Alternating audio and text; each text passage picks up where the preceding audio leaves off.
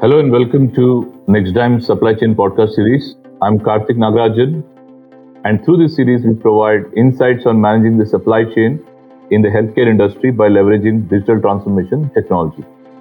Our previous episode covered the role of purchasing in the supply chain. Just to reiterate the key learning that we draw from our last episode, we talked about two major things. The first one is one needs to look beyond cost and quickly adapt to the new situation. The second one was risk management and resilience have become a driving force in taking a lot of decisions. With that, this episode, we are trying to cover supply chain at an organization as big as Terumo, and innovation in the post-COVID world continues to be the key agenda of Terumo. We are very fortunate to be engaging with Probir Das, Regional CEO and Chairman, APAC Terumo Asia Holdings, to discuss digitization supply chain. As a board member of APAC Med, founding board member of MTI, and a former member of leadership at FICCI and Nat Health, Probir carries overall 3 decades of commercial experience. Out of those, 20 years focused on mission-critical medtech leadership across Asia, and 10 years of teaching experience with BD University and Terumo India Leadership Council that involves leadership development, coaching, mentoring, performance management, and selecting the best. I would welcome Probir. Probir, thank you for joining us. Thank you for having me join you. Thank you so much. Yeah, thank you, Probir. So we'll just ask you a series of questions, Probir. Get your thoughts across to our audience and try to learn from experience. Probir, we'll start with the first one, which is post-pandemic, companies have accelerated digital adoption in the supply chain, is what we hear. What areas does Terumo prioritize for digital space in the supply chain domain? Pandemic has no doubt accentuated the need for a very dynamic and agile supply chain. At Terumo, we have had to really completely and very quickly pivot our entire portfolio to cater to alternate realities of demand. To aid this, we have integrated demand planning with and strengthening this advancement of S&OP through visual dashboarding, down to sales rep level through Power BI tools, etc. Our discipline of engagement has no doubt helped, but quite frankly, digitizing or at least visualizing it and making it available on time at need made this possible. Also, we have proved how far simple digital solutions can stretch. Oftentimes you're talking about very complex solutions, but we've really gotten to very, very simple digital solutions. But it is working for us. Okay. And when we look upon the aspects, let's say in terms of the demand planning, right? The artificial intelligence in the space of demand planning, Probir, are we ready for that step change, especially in emerging economies where we've heard the demand patterns are very challenging to predict? What's your take on that? Frankly, we are yet to harness the power of AI, so to say. And I don't know many who are already at least in our industry. But that said, it is certainly the direction. What we are talking about now, or what we are thinking now, is that we shall integrate some machine learning, some AI in our demand mapping and forecasting. But given the complexity and the dynamic nature of our portfolio, it may still take some time for us. And from that perspective, what are the steps do you think we should take, in that direction? Be it digitization, like you clearly mentioned, in terms of visibility, providing the dashboard, or also in terms of demand planning. What are the steps that we need to take as an industry or as an organization to be ready for that? From an AI standpoint? AI and even digital adoption, right? If that was, I'm just trying to combine the first two themes for you. So the steps, you see, I'll give you my perspective, right? If you look at, we need to be solving for something. Sure. We need to be solving for a risk, or we need to be solving for a gap, or we need to be solving to create value, right? So in that context, and I'm migrating to risk quickly because in the pandemic environment, you see a lot of risk in supply chain. Everybody sees that. Every industry is seeing that. Now, I'll give you our example, right? there is this huge challenge of sudden drops in our traditionally high selling SKUs due to abrupt changes in procedure numbers or patient availability. Simultaneously, the demand of erstwhile low selling SKUs have suddenly surged. Our business models involve many things, but they also involve consignments of relatively low expiry horizon, high COG products. Therefore, we had to mitigate this at a big hospital level from a expiry risk standpoint. Yeah? The second thing that we had to solve for is that shipment costs have suddenly gone up 4-5x. Freight availability is at an all-time high uncertainty. You can see these disruptions are multifarious, and they often have a combination effect. It is not, one combined with the other suddenly has a multiplier effect. So what have we done? We have adopted a war room demand supply model, right? So we have very clearly, this would have not been possible without the power of everybody looking at the same data at the same time. So that is where our, everybody has SAP, but we have translated the SAP data to very meaningful business useful, sales rep useful, sales manager useful, demand planner useful dashboards. At the very onset of COVID, our global CEO had unambiguously asked the entire organization to protect its supply chain. That was one of our call to action in crisis management. We used this call to action as our go-to principle. We used it to the fullest. Firstly, we focused on inventory, demand, backorder data visualization to put everybody on the same page in spite of being a very diverse portfolio with regard to geographies and products. Secondly, we very aggressively socialized these dashboards during management meetings. So fast-track conversion of this abrupt demand was made into an agile manufacturing scale-up. In doing all of these, as they say, we kind of built the plane as you flew it. We built our digital capabilities and processes as we solved these challenges.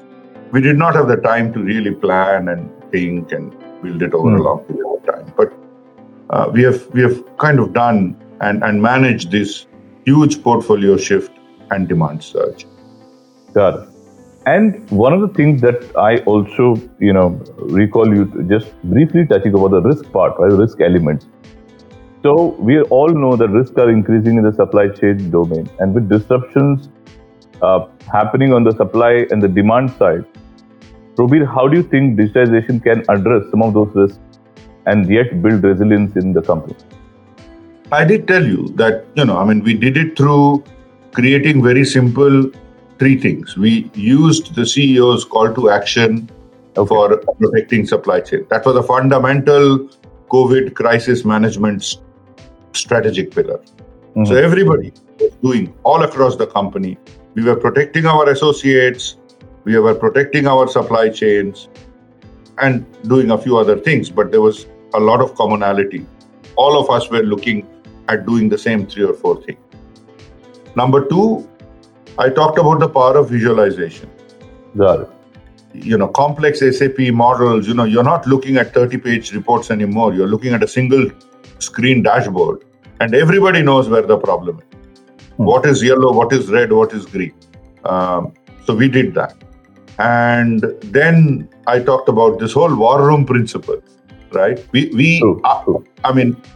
Later I can explain how we have enacted the war room, but we have really got into a war room and gotten everybody involved, the global business units, the global plants, the global demand planners, the global sourcing leaders, sometimes even our supply vendors.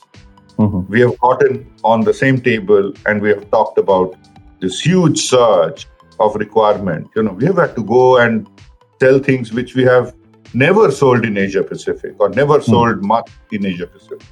like things like, plasma therapy equipment, or we have sold things like ECMO. We have sold things, multiple folds of syringe pumps, infusion pumps. But the whole idea was that, falling back on the mission, the corporate mission of, contributing to society through healthcare. Never has healthcare been a global challenge as big. Yeah. So it's getting people on the same table with the same input-output. That really manages risk. Got it. And in terms of, let's say, the visibility part, like you correctly mentioned, right? There have been dashboarding, there have been throughputs, and even from a call to action, right? Overall, how the global CEO and at APAC level you're driving. I just had a question that, when I look at overall healthcare industry, right, especially supply chain, we still struggle with the visibility of actual consumption by customers, right? So the question for you would be, how important is the visibility part for you, and how is Terumo addressing this, right? Is it a change management issue more, that you have to actually get the data information from the end customers, more than a technology issue? What would you attribute? What are your takes on that? Quite frankly, I personally think it is more of a change management issue. Okay. Because unlike consumer product companies, medtech companies have traditionally focused on such levers as feature pushing or key opinion leader management or sales channel. But it is changing, albeit gradually, but it is changing. I'll give you again, I'm not representing the entire industry. I can talk about what we are doing. Personally, every single month, for every single business unit, for every single country under my remit, I personally review delta between primary and in-market sales. It requires a lot of discipline. It requires a lot of getting into microscopic details, but I do it personally. Now, with better account level visualization, with SFDC, Salesforce.com or other tools, we are now also building a distributor portal for integrated demand planning. And I believe that these will make ours a lot more capable in the next 18 to 24 months. Once that data is accessible, what we will do is we will hold front-facing organization accountable for in-market sales, channel managers accountable for primary sales, and we will incentivize this change management very aggressively. Got it. And which means you're still attributing more from a change, right, versus technology, because what we've been made aware most of the time is there are a lot of technological solutions that people are trying to deliver to the market. But you're saying fundamentally it is more of a change management, right? So that's the conclusion we're drawing. Yes. So, we could, quite frankly speaking, this entire supply chain dashboard of what is available, when it is available, etc., or what is the OTIF score, or tracking it down to an account level, all that is technology driven, no doubt, or tracking consignments through a handheld barcode reader or mobile phone. All that is technology driven, but that technology exists. True. It's nothing that we have to innovate for. It's already existing. Tools also exist.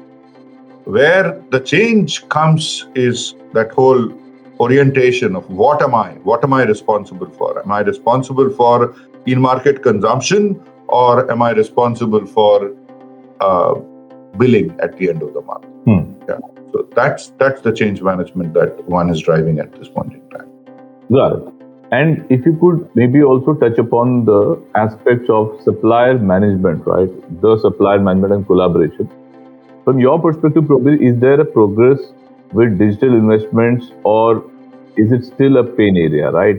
When we talk about supplier management, the hard yards, right, in terms of the communication, in terms of the performance management and collaboration back and forth, do you believe that in terms of digitization investment, you've seen a lot of progress, or is it still a tough sell, at a decision-making level, especially on making end investment to the supplier end? What's your take on that?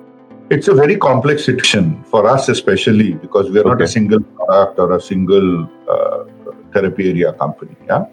So Terumo has a very diverse product portfolio: cardiovascular, hospital supplies, blood and cell technology that sources from over 30 manufacturing locations across both equipment and disposables. So it's as complex a supply chain as you can imagine in healthcare. We work through a network of legacy and acquired company supply network. So it's a very, very complex supply chain. Of course, there are challenges, but we are a 100-year-old company that has deep knowledge of and credibility within this supply network, right? We are making definite progress with digitization. There are large projects and investments ongoing within the company to scale these up at a supplier integration standpoint. But at our scale, it will never get done in a day. It will never get done, period. It's a shifting goalpost, and we will have to continuously score every day. I doubt there would be a day when we'd say, well, I've integrated all my suppliers on a certain digital portal and I'm done with it. It's shifting every day. By that time, God knows how many new businesses.